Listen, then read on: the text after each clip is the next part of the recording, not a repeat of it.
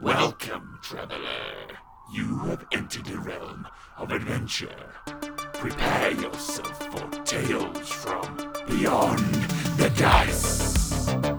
Welcome back. We play role-playing games like Dungeons & Dragons 5th edition and more. Now, due to these strange, odd and weird times of COVID-19, we have had to schedule a little differently in the way that we do our recordings. So as the last few episodes have been single player episodes along with myself, this too will be one. And this episode will feature Cortain. I am Luke, your DM, and your player is... Ben. I play Cortain, the human fighter who pursues justice and sometimes a bit too hard. Ultra Die Incorporated. You know the name. It's very familiar to you because you have spent months here at Ultra Die. A couple months. Your family, your sister and your mother have been able to visit you on sparse occasion, not being able to spend a lot of time at Ultra Die, and you've been shipped around from the main tower to other facilities around New Etica. You're at Ultra Die now. And you have been told that it is the time of your release. You are no longer chaperoned by Ultra Die security. You're not shadowed by anybody. You are trusted in going out into the world and going on with business as usual. But before you have left Ultra Die, you have asked to meet with your handler. In this case, for you, Cortain, your handler is Hayashida Sukaro, and he was a street samurai, a mercenary who retired from that life and is now like a consultant for Ultra Die when they deal with mercenaries. And he's sort of been in charge of you and your relationship with Ultra Die because you're the most seasoned mercenary amongst your group, and you are meeting with him with a proposal. You're no longer in that sparsely decorated Spartan white and chrome room that was described in the season premiere episode. You are in a nice suite. It's got its own bedroom, its own study, which you have probably turned into, I don't know, an armory or a workout room or whatever, you can tell me that. It's got its own toilet, kitchenette, a little lounge room, and a beautiful view of the city in Central District, and you can just see Darkhaven off in the corner there. You have invited Hayashida into your room. You are sitting at the small two-person table, and you are to state your case for your request. So, Hayashida's been reading over the preliminary, documentation that I put together. I've also poured him some nice whiskey, and as he's been reading, we've both been, sipping. He's been quietly reading, and then he puts down the documents. I put down my glass. Hayashida, you know that this is needed for Darkhaven. We need a strong arm of the law, and you know that the cops, the people in charge, they don't care about Darkhaven. I don't even know if you care too much about Darkhaven anymore, but it can be profitable for Ultra Die. A safe Darkhaven means more businesses might flourish there. People will feel safer there. People might even move there willingly rather than being forced to because of events and misfortunes pushing them to the bottom of the ladder. And if Ultra Die, one, is part of that, part of the group that makes it better, you know that is worth a huge amount of publicity and goodwill. But also, if you buy the dirt cheap businesses and locations and real estate there, and then it gets cleaned up overnight or over months or over a year, and then those prices for that retail space or those businesses shoot up, that's just profit. So even if you don't care about helping the people of Darkhaven, you can also think about helping yourself. And I know that you have enough deals that fell through for military equipment, enough R&D projects that were shelved, that you could equip as many people as you wanted in Darkhaven. with even basic military equipment, and you wouldn't even see it in the bottom line of Ultradie. But you might see this. You might see a change if Darkhaven became a better place. Hayashida sort of leans back in his chair. He brushes some loose pieces of his dark hair that has fallen out of his top knot, out of his face. He stretches. You see his cybernetic arm, this top grade but sleek military cybernetic arm. You see it flex as he stretches. Cortain, look, I love Darkhaven.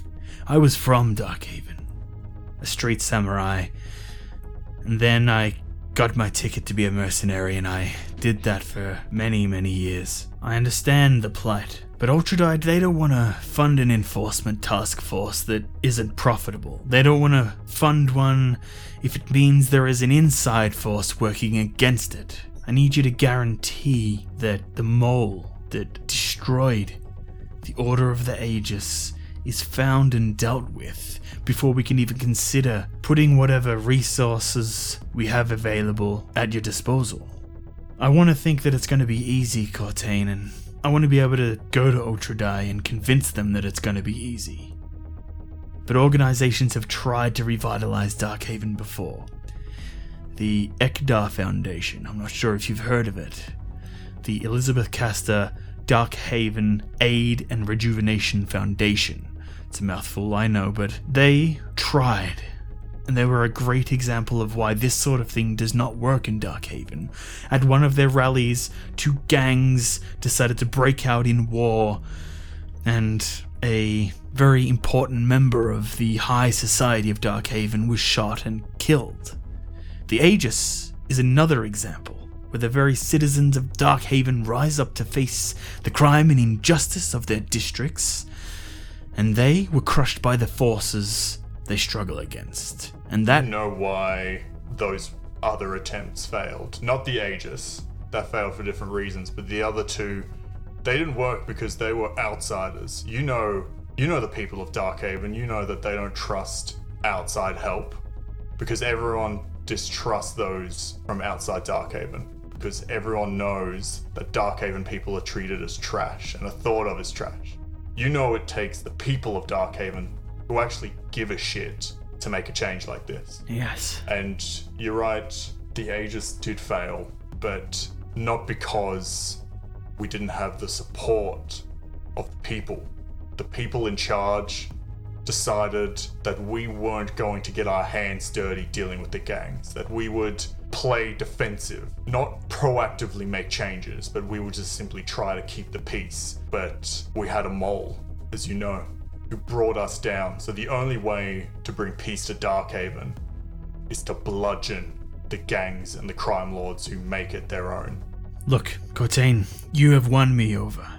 Ultradie will want to hear this idea of backing businesses, purchasing property and land to increase the economy there. If we can present Darkhaven with some financial value, it will catch the eye of the Ultradie execs. And have you got the information I need to make this a more safe venture for Ultradie? I do, but I want you to consider something for me. The people that you collect and put together to be a part of this organization, they need to be accountable. We need to ensure that there will be no internal threats. And then I can go to Ultradie and they will hand over resources. I know you've done your research and we've got warehouses full of equipment that you can use. But if you're going to do this, they will be an army and they will be seen as one. So we have to deal with the politics that might come from that. Yeah. He grabs this small black cube, taps on the top of it, and this light blue broadsword and shield logo appears on top of this black cube. He slides it over. That information that you need, it's in there. I grab the cube and put it in my jacket pocket, like the inner pocket of my leather jacket. Cortain, if you can find that mole and guarantee your new organization's honesty, then I will be your champion for Ultra Die. I will go to them and I will shout and kick and scream until we get what you want. Because Darkhaven is always the bottom of the barrel, trod on by those above them. And you're right, they are seen as the scum and the dirty, but they can be so much more than that. He stands up and he pulls his Shogun robe over his shoulders. In a few days, Cortain, you can leave this place. You'll be able to walk freely. Before then, I'll see if I can find some sample wares of the equipment that you've asked for. And if I can get the permission, you can take it out with you and show those of your new group what they could be fighting with. He bows. Good. Places his hand on his katana at his hip, and he walks towards the door, sort of like stops as he presses the button. The door slides open. Shh. Cortain, if there are people like you in Darkhaven that truly want justice, that truly want safety for their district, then I think you can do this. Thank you. It's always good to talk with you. And just as all those years ago you wanted better for Darkhaven, there are still those there now who want the same. They just need someone to believe in them. You don't often see him smile. It's a very serious gentleman, but you see the corner of his lip go up and he sort of nods as he leaves your room and the door closes. Shh.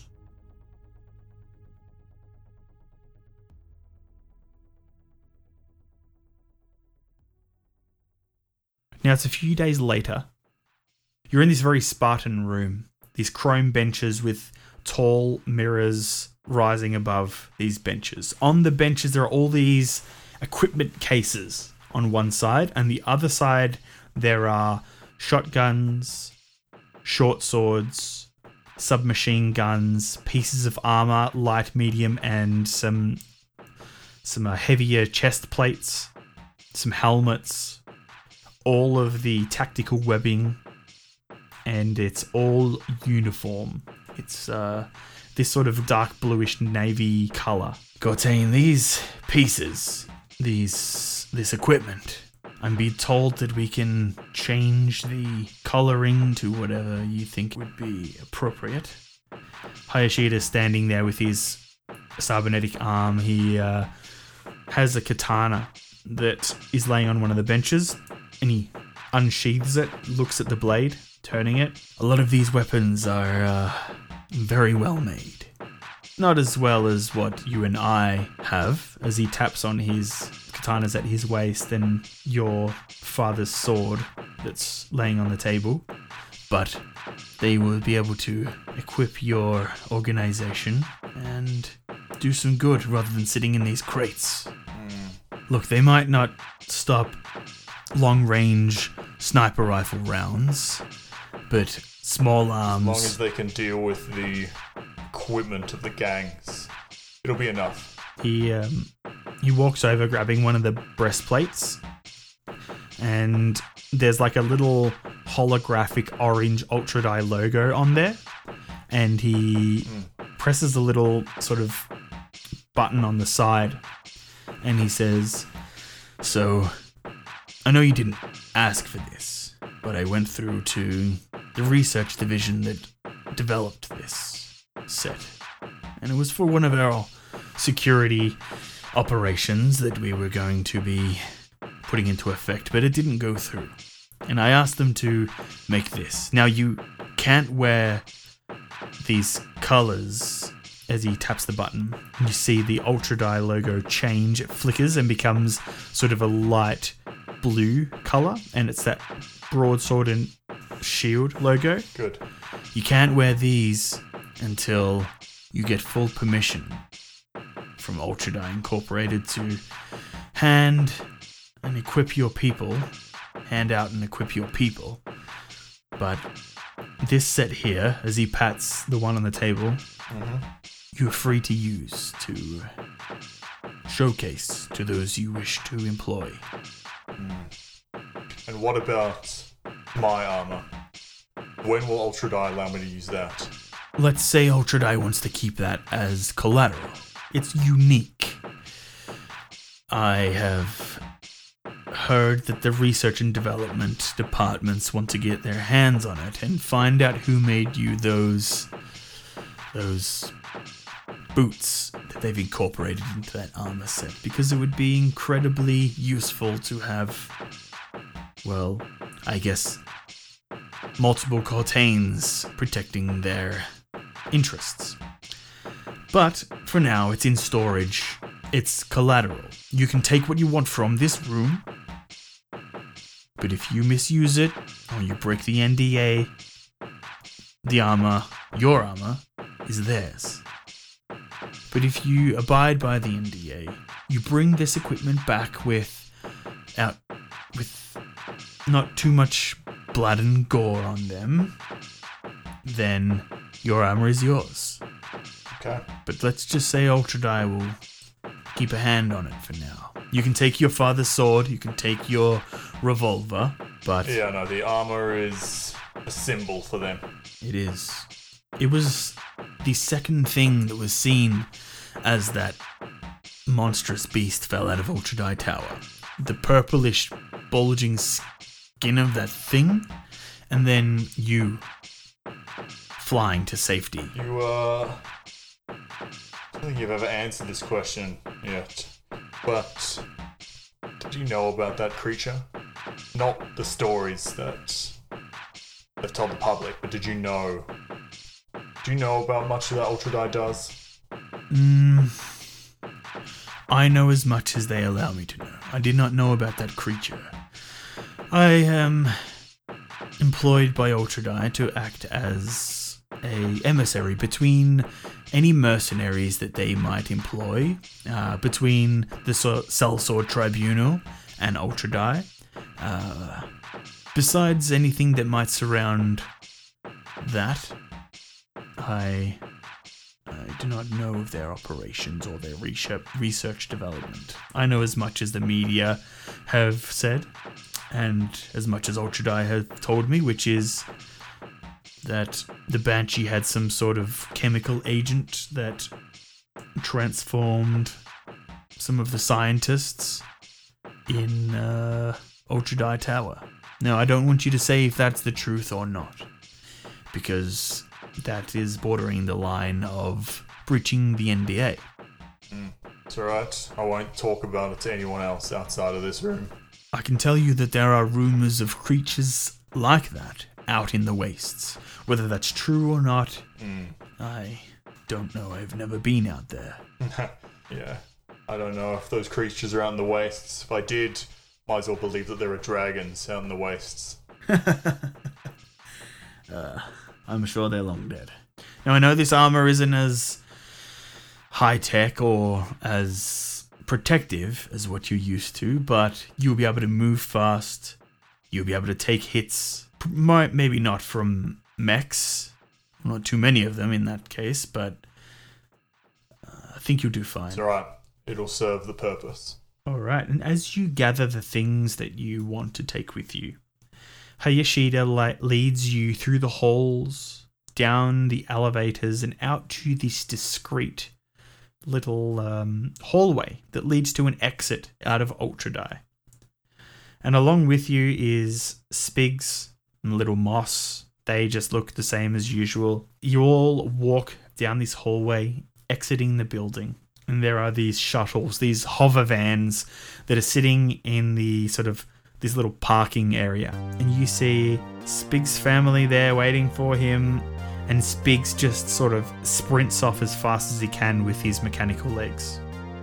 And you see your mother and your sister have come to sort of greet you. And you move over towards them. You look over at Spigs and Little Moss and sort of just give them a little nod. You get in the hover the shuttle, and it takes off, leaving Central District, and it heads towards home, Darkhaven.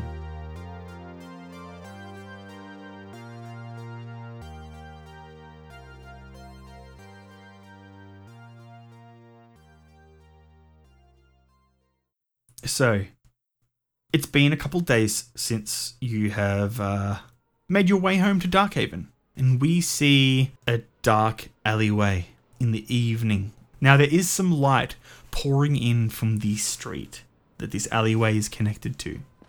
And we see a man in green overalls in this sort of old-timey cursive writing. It says Dalton. On the back, it says Batch Mechanics, Auto Repair. He is on his communicator. He's just like flicking through, looking at something, and he walks down the alleyway because it's a quicker way home. He just wants to get home to his family. And this man, he's a human. He is probably in his late 30s. Not scrawny, but not overweight. Maybe just a medium build. Long-limbed, shaved head. Very short stubble. Smiling as he looks at a picture of his kids. And he walks out of the light that's flooding in from the street behind him. He sees the red glow from helmets, and he hears a voice. Hold up. Tuck your communicator away real quick. And then he hears another voice. I want you to open up your wallets, and I want you to dump any hard creds you've got on the ground. I want you to drop your communicator where it is, and I want you to take this. And then he feels a hard, sharp feeling, and he crumbles to the ground as a third one holding this metallic baseball bat stands overhead. And the mechanic sort of thrashes his arm out, and he gets stomped. And these three boneheads with their white skull helmets and their red jackets and hoodies are laying into this mechanic, beating him. Dalton, the mechanic, turns and he looks towards the alleyway where he came from as he feels a foot hit the side of his face. And he sees some people like look in as they hear the noise and scuffling sound of this one-way fight. And they continue on their way, as most Darkhavians do. These three boneheads laying into this man. One of them pulls free the wallet and opens it up, finding all of these thin plastic creds, and they're laughing as they beat into him. One of them says, Let's just finish him. There's no point leaving this piece of shit here laying bleeding out. He lifts a knife. As the guy with the knife, the bonehead with that blade, begins to encroach and move the blade towards the mechanic, there is a resounding gunshot that echoes in the alleyway as a bullet passes through his lower forearm. You can hear the crack of bone and the splatter of blood. The knife falls to the ground. Little blood droplets land on the blade. For a moment, we see those little blood droplets marking the perfectly honed silver edge of this knife. As this bonehead grips his hand, the other two boneheads turn to look to their friend, and some very dull lights flick on from their helmets, shedding the area in a red light. They see this member of their gang, who is holding the knife, gripping his arm as it's almost falling into the shot from your revolver, almost taking it off cleanly. He's screaming in pain as he falls to the ground. The other two turn to see the figure in the shadows. One lifts the baseball bat. The other one begins to pull free a small pistol. Let's get you to roll an athletics for me. 22. 22? Yes. The guy lifts the steel baseball bat. As he's lifting it up, you just block it with your like the new armor that's on the protecting sort of your arms. You smack it down, and the other one lifts the pistol. As the other one pulls out the pistol, I will just, from a stand, just kick the guy with the baseball bat straight into his friend with the pistol so that they fall into a heap. So you boot the first bonehead who's holding the baseball bat. The baseball bat drops to the ground and makes a resounding clang echoing through the alleyway. He stumbles or falls backwards into his friend, who isn't quick enough to sort of move his pistol out of the way. He fires. There is a flash of orange from the barrel of the weapon. Though it is muffled, the sound is muffled as he fired directly into the bonehead that was falling against him. The two fall to the ground. Dalton, the mechanic, is trying to pick himself up, but he's holding his leg in it. It looks bad. Not broken, but there is some blood coming from his leg as his pant leg is torn. He looks up. He sees the figure stepping out of the shadows. He sees the two boneheads, one screaming in pain as he's holding his stomach, the other one sort of trying to push his friend off of him. He then turns and sees the one holding what remains of his arm, screaming in pain. The only one that's uninjured is fumbling with his pistol, and he lets go of it as it's caught underneath his friend's body, and he lifts his hands up looking at you, and he's like, Please, no, please, stop, please. I lift him up by the scruff of his jacket, slam him against the wall, and then just staring at him through the combat helmet that I'm wearing, say, "You were gonna call an ambulance for your two gang members. This time, I'm letting you go out of mercy. If I ever see you or your two friends, even so much as not bless someone after they sneeze, you will not live anymore." roll an intimidation. 14. Okay. I'll call an ambulance, and you won't see me ever again. I promise. You see some tears running down his face as he looks down to his bonehead friend who's bleeding out and sort of screaming in pain. Oh, get out of here. You'll never see me here again. Okay, I let him go. He drops to the ground and he fumbles around in his pockets. He pulls out a communicator, starts pressing some buttons on there frantically. While he's doing that, Dalton the mechanic is picking himself up, shaking in his legs. He scoops up his wallet and his communicator and sort of tucks them in his overalls. And he says, "Why, thanks, mate. Oh, who are you?" My name is Cortain, as I take off the helmet. "Oh, I've seen you on the telly. What you fighting crime down in Darkhaven for? Aren't you some sort of celebrity now?" I was looking for you. "Me? Dalton? No way. You pulling my leg." Well, not you specifically, but I was looking for people, good people of Darkhaven, to help clean up this place. I know you know that the Aegis has been destroyed, but I'm putting together another group. This time, we're opening to any of the good people of Darkhaven to help to clean up and defend their homes. Is that something you want? "Yeah, the Aegis is gone now, Cortain. My family's not safe. I want them to be safe. I want to do what I can. I want to do whatever I can to help. I think I know some other people that might help too."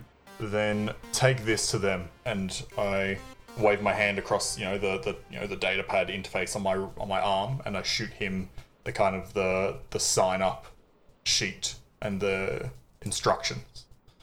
Say, send this, show this around to all the people that you know are decent and are living under fear of the gangs. Get them to sign up, and in a few days, maybe a few weeks, I'll come and I'll get you guys to start defending your homes, and I'll teach you how to defend your homes. "The Swords of Darkhaven." Yes.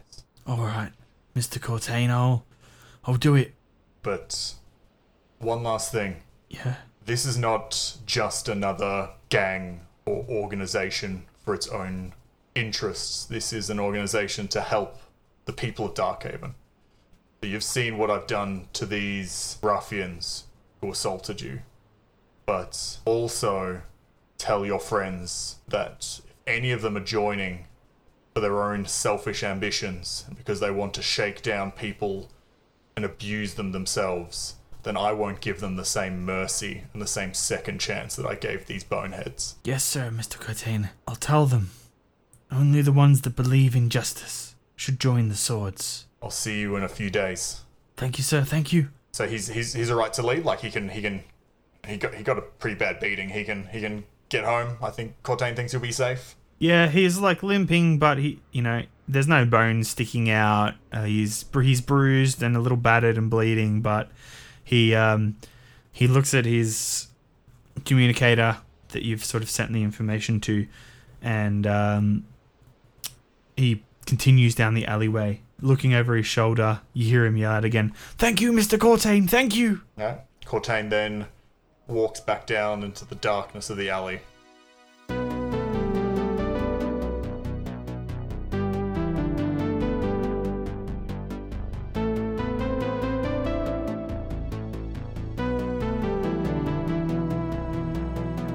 It is raining.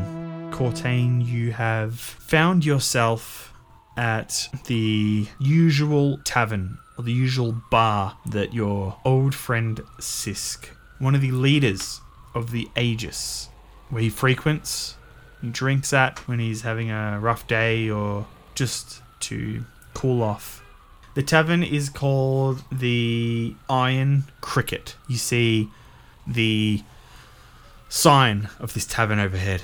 Outlined in green is a cricket, and in the center is like this dark grey metal, almost like it's a robot cricket, but made out of this dark grey material. Has little painted rust bits on there. Someone's gone into some nice detail painting up this iron cricket. And you push the door of this establishment open. You walk inside, and there are booths along the right wall. These wooden booths with these various cushions that have been placed around. There are some circular sort of tables in the center, along with some pool tables and some arcade machines off in the back. On the left wall, there is a long bar. All of these tall stools. There's a half-elf woman behind the bar, and you see a halfling man sort of behind the bar as well, but sitting on a stool, and he's cleaning glasses. A few patrons in the place drinking. These amber lights give this place a nostalgic feel. And you see Sisk sitting there with his short grey buzz-cut hair. He's wearing this tan-coloured overcoat with the collar popped. In front of him, there is a whiskey. And he picks it up, takes a slight sip, puts it back down on the table. He hears from behind him, "That looks like a finer whiskey than you're used to, Sisk," as I pull up a chair next to him. He turns and roll insight for me really quickly. 8. You see him smile warmly. "Ah, Cortain. It's been a long time, my friend. Yeah, this is a stronger whiskey than I'm used to drinking. You're right. It's expensive too." So he looks over at the elven bartender, smiles, and he says, "Can I get another for my friend here? I don't know if you've seen him. He's been on the casts on the television. He's a hero." and she looks at you. She says, "Yeah, I've seen him. One coming right up." She walks over and begins to pour you a drink as you sit down on the stool next to him. "What brings you back to Darkhaven, Cortain? I thought you would be spending time in more vibrant circles of people." You know, I don't deal well with the high society, and Darkhaven's my home. Yeah. And with the Aegis gone, thought I'd best do something about it. And what's that, Cortain? A lot of the Aegis is gone. A lot of us are dead or hiding, scared. What are you gonna do? Bring you new glory and fame to show off down here in the dark, drizzly places? As he looks around the bar. If that might help, if it might help to give hope to the people of Darkhaven that there's more to life than simply looking out for one's own interest, I've got an idea, and I want to tell it to the rest of the remaining leadership of the Aegis, those who survived. Okay. So you've come here to, not to visit an old friend or a friend of your pops, Well, but to get the band back together. Is that right, Cortain? Yeah, come to see if we can do some good. Cortain, we tried to do good. I don't know what the use of getting everyone back together is. If you're gonna try and remake the Aegis, it's an institution that was around for almost 100 years and now it's gone. There were reasons why the Aegis failed. You know, we didn't do enough against the gangs. We let them grow strength. As long as they didn't mess with us or mess with our own, or those close by on the streets when we were near, we didn't do anything. We just sat there and let them grow. You know the Aegis was strong. It was strong when it was formed, but we were passive. We just let the world go by, thinking that if we just simply stayed out of trouble, that Darkhaven would become a place of peace. Yeah, but Cortain, you see, we were like that because we had families. We were fathers and we were mothers and sisters and uncles. We were just normal people trying to make our districts a better place. And, like, what are we supposed to do? We're supposed to have our faces out on display as we fight the crimes in the street. And then you can see he's really agitated and he's sort of shaking his glass around the little bit of whiskey that's left. Sort of sloshes out and he stops. And he looks over to the bartender, who then puts the glass down in front of you, tops up Sisk's glass, and Sisk says, leave the bottle. She arcs her eye and she's like, all right, but just remember, there's no tabs. You have to pay for it. He's like, I'm good for it. I'm good. She places the bottle down.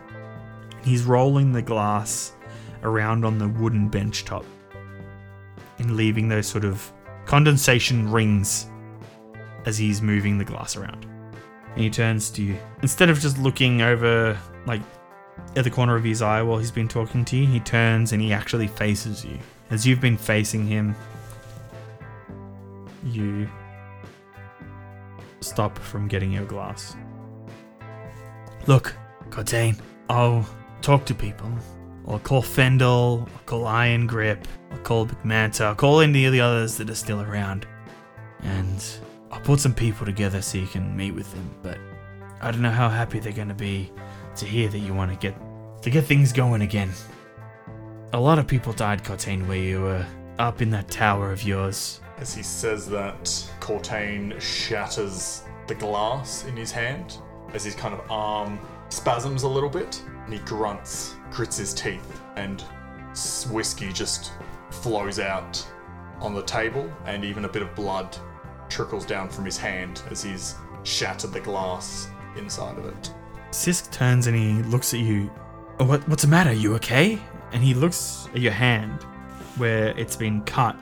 And yeah, there is some blood coming out, but he sees the mechanical skeleton beneath your hand. And you clench your fist. And he's like, are you alright? I'm fine, Sisk. It's just this artificial hand and, well, you know, with all that happened all those years ago, it's just having difficulty with it. Okay. Cortain, look. I'll get everyone together. Remember the old hotel that we took over? The derelict place down on 773? I'll get everyone there in the old boardroom. You can talk to them and we'll just go from there. We'll take it one step at a time, Cortain. I can see that this means a lot to you and it means a lot to me too. I appreciate your help in this, Sisk. Get them to meet me there in 3 days. 3 days? Alright. You gonna stay and have a drink, or you got things to do? I might stay and have a drink. Very good. He sort of raises his hand. Excuse me, can we get another glass here? The halfling jumps off his stool and walks over. Stretches up to look at the bar, and he shakes his head. Sweeps it into a little, what do you call it? Hand towel. Throws it in the bin, puts another glass up. Grabs the bottle, pours it, places it down. And he's like, you people gotta be more careful. I can't afford to be replacing like 30 glasses a night. Alright? He walks off, jumps back up on his stool. And you continue to drink. Sitting next to Sisk, both of you embracing the quiet.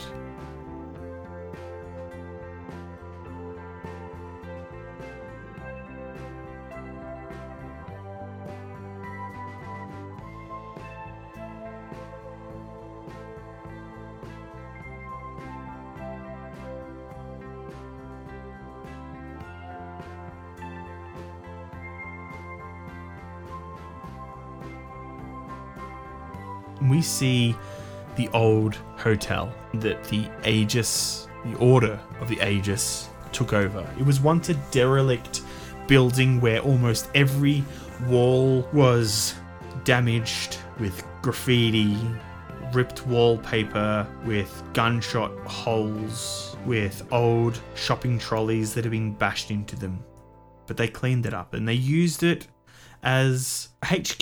People would come in and out of here and collect any gear that they might need to take to other locations or to equip the fighters of the Order of the Aegis. And there is an old boardroom in here that would be used as a base of operations, where all of the computer equipment would be to run the day-to-day information gathering and sharing of the Order of the Aegis. And Torvin Irongrip, a friend of your father's that he fought alongside of, he is an old paladin of the Order of the Aegis.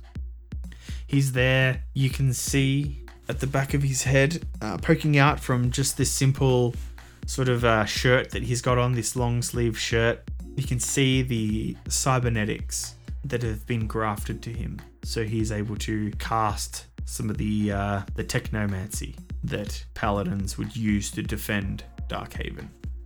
There's not many paladins left anymore.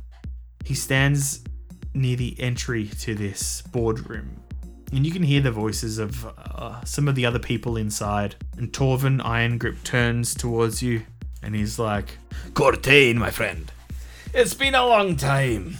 And he walks up and he grips your arm. In his iron grip. Yeah, like the iron grip handshake. Yeah, the predator handshake. Yeah, boom! Both your muscles are just like rippling and glistening. Yours beneath your new armor outfit that have been given to you by Ultradie, and you can see his. Even though he's an older dwarf, you can see his muscles flex and become. His shirt that he's wearing becomes tight.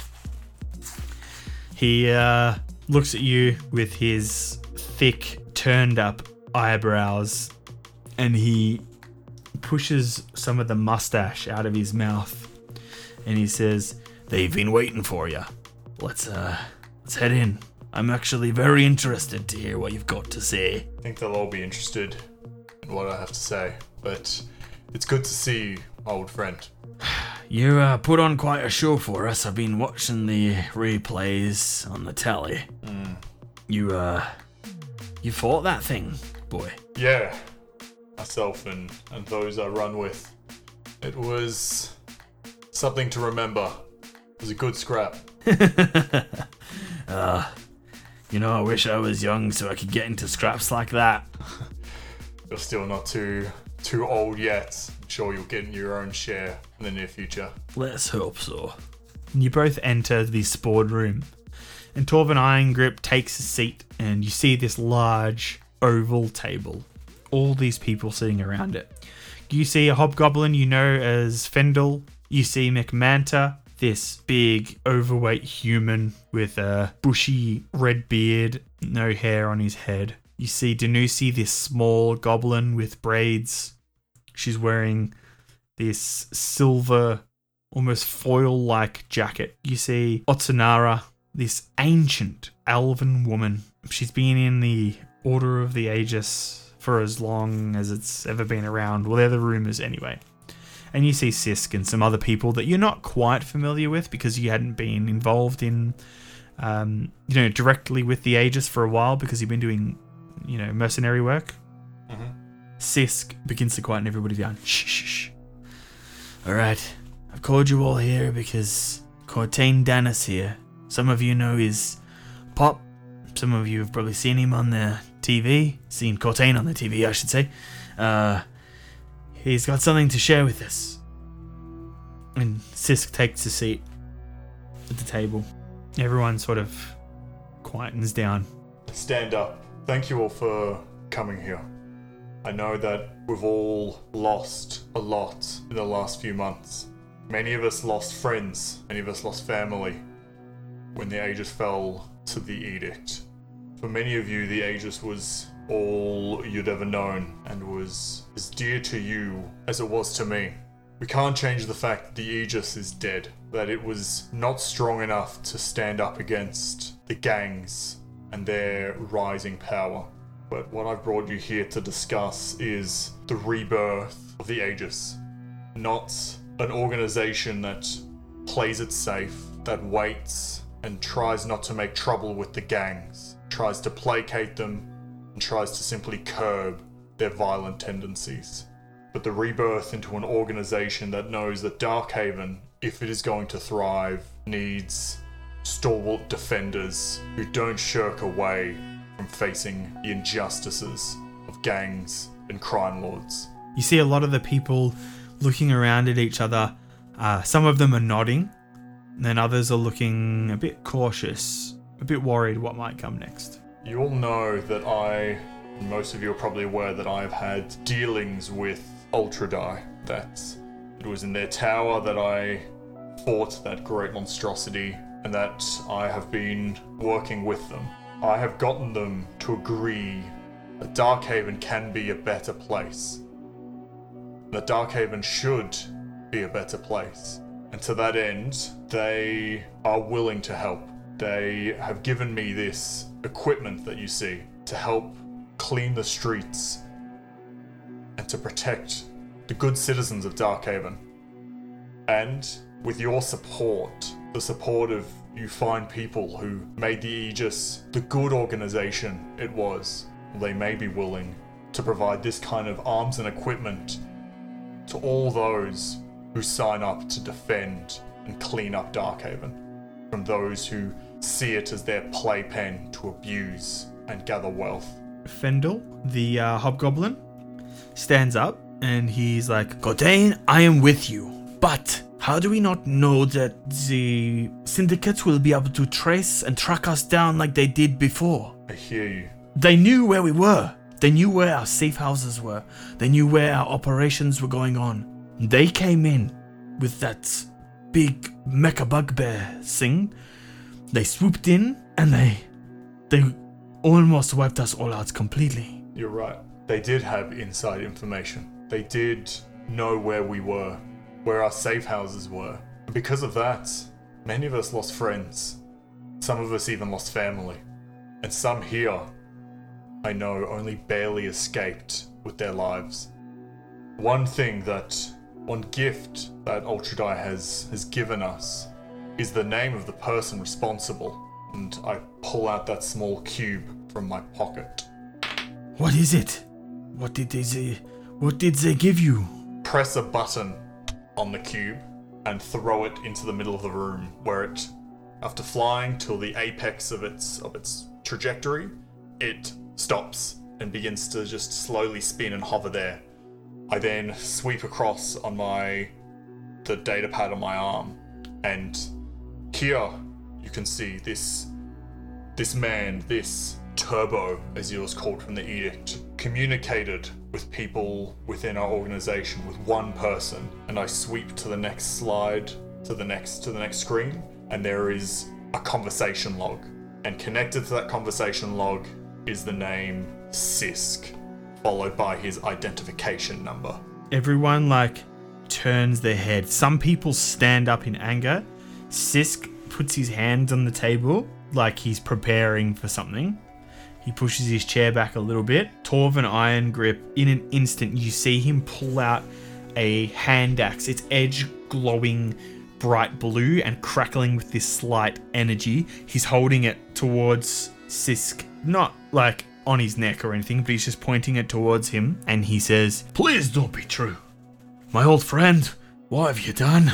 Sisk leans back in his chair and his eyes wide open, staring across at Torvin. He's speechless. I've brought more evidence for you all to look over. You here will act as his jury. You will be his peers that decide what judgment, what punishment is fitting for him. Sorry, the members of the ex-Aegis start to look over the data. They touch the holographic display that is projected out of this cube and start to move screen to screen and read the information. They're all leaning over the desk, while Torvin Irongrip holds that small hand axe at Sisk's throat as he sits in the chair, sweating profusely.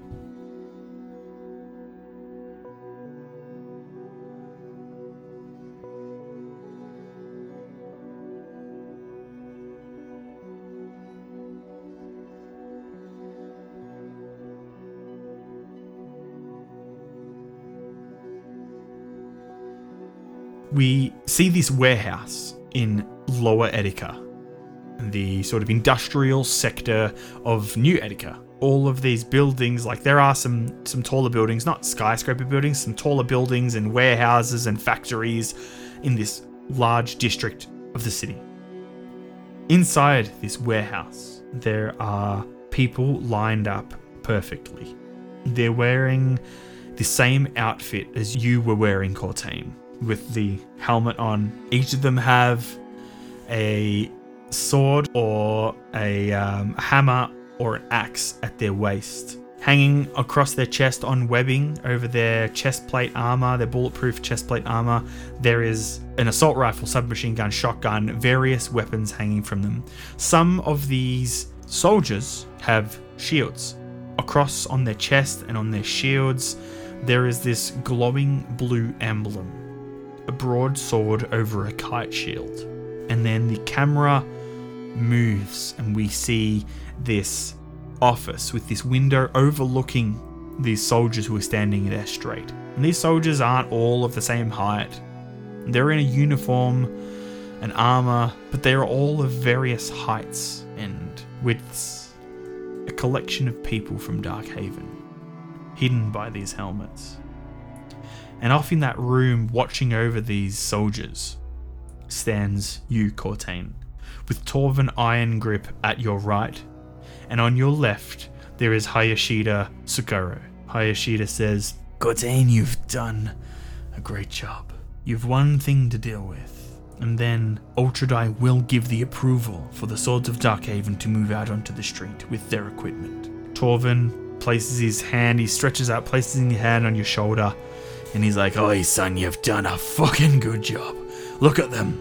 And as you look down upon the Swords of Darkhaven, you see Fendel the Hobgoblin in the similar armor as they're all wearing. No helmet on, the helmet is placed on the ground. And he is shouting something out to them, looking very serious. Shouting a command, and you can't quite hear it because it's so muffled as you're up in this office room. And they all pull free their pistols and point it forward. He shouts again, and they place it back in their holsters. He shouts out, and they all kneel down, and they grab their weapon at their side, but they do not draw it. And he walks up, and he looks at the men and women in front of him, and he shouts out again. And they stand up, and this time they pull free their swords, they lift their hammers and axes, and they shout. This, you can hear them shout. These 60 or so people shout out in unison. "Justice for Darkhaven!" Torvin takes his hand off of your shoulder, and you hear him mutter to himself, "Justice for Darkhaven," as he nods, looking up to you, smiling. You leave the office. You go down the stairs into this small utility room with all the mops and buckets and equipment that you might use inside the warehouse, like plastic wrap for pallets and such. And there is a door, it says basement, and you open the door. Light shines down into this pitch black room, and you walk down the steps. Torvin Irongrip closes the door behind you as the room goes from being lit by this beam of white light from the utility closet into complete darkness. You find this string at the bottom of the stairs and you pull it down, and very, very dull yellow light appears over the head of Sisk. And he is bound to this central steel pole that's holding up this small room. In the corners of this room, there are some crates and boxes and barrels and such, some old miscellaneous items that have been pushed to the edge away from the prisoner's grip and grasp. And he's on his knees, and there is a plastic cup tipped over and a plastic plate with scraps of some sort of gruel that is pushed to the edges. There's some mess on his face. and he's there in his jacket. There are some tears running down his face, and he looks up to you and he says, Cortain, I want you to know that I didn't do it because I hate the people of Darkhaven. I didn't do it because I wanted to dishonor what we had built in the past, and I did it to protect, to better my family and my position.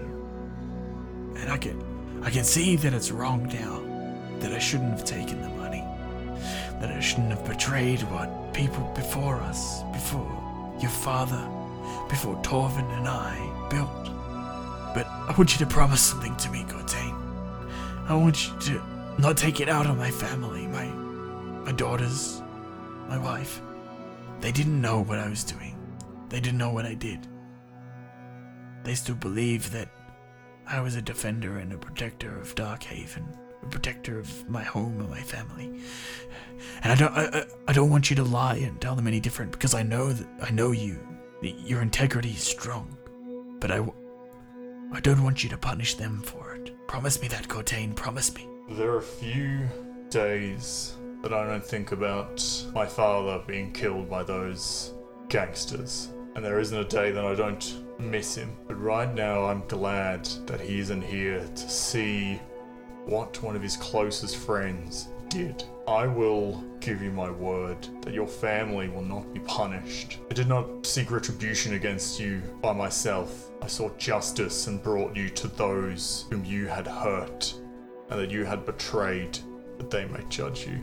The money that you were given, the money that your family has gained through this horrible act of yours, will be taken from them and given to the orphans that you have created through your actions. And it will be given to the swords of Darkhaven so they can protect others from the vile injustices that you and your kind perpetrate. I see now that you are crying for your actions. He looks up at you, sobbing. But your tears do not bring back the dead, nor do they bring justice for what you have done.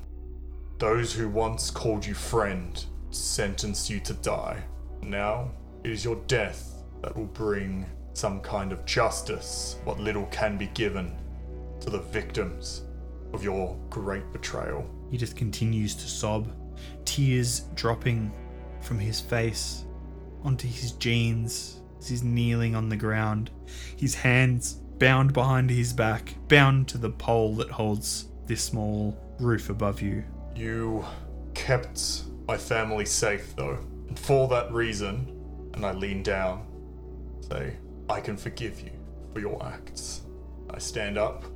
The sword of my father begins to glow the bright red, and then in a sweep of my arm, the sword comes down and cuts his head off at his shoulders. The room is quiet, besides the humming of the energy running through your sword. This room is lit in the red light from your blade. As you place it back in its scabbard on your back, the room is only lit by that dull yellow light. And you look down on the corpse of an old friend, somebody you considered almost like an uncle to you. Someone who betrayed you, betrayed Darkhaven. Someone who got countless people killed. And you slightly hear the chant, the shout of those people who are willing and good, the people who will put their heart and soul into defending Darkhaven. Not just defending Darkhaven, but placing a sword into the fleshy underbelly of Darkhaven, destroying the syndicates. And you hear them shout, justice for Darkhaven. Justice for Darkhaven. Justice for Darkhaven. And that's where we'll end it. Nice. That was good.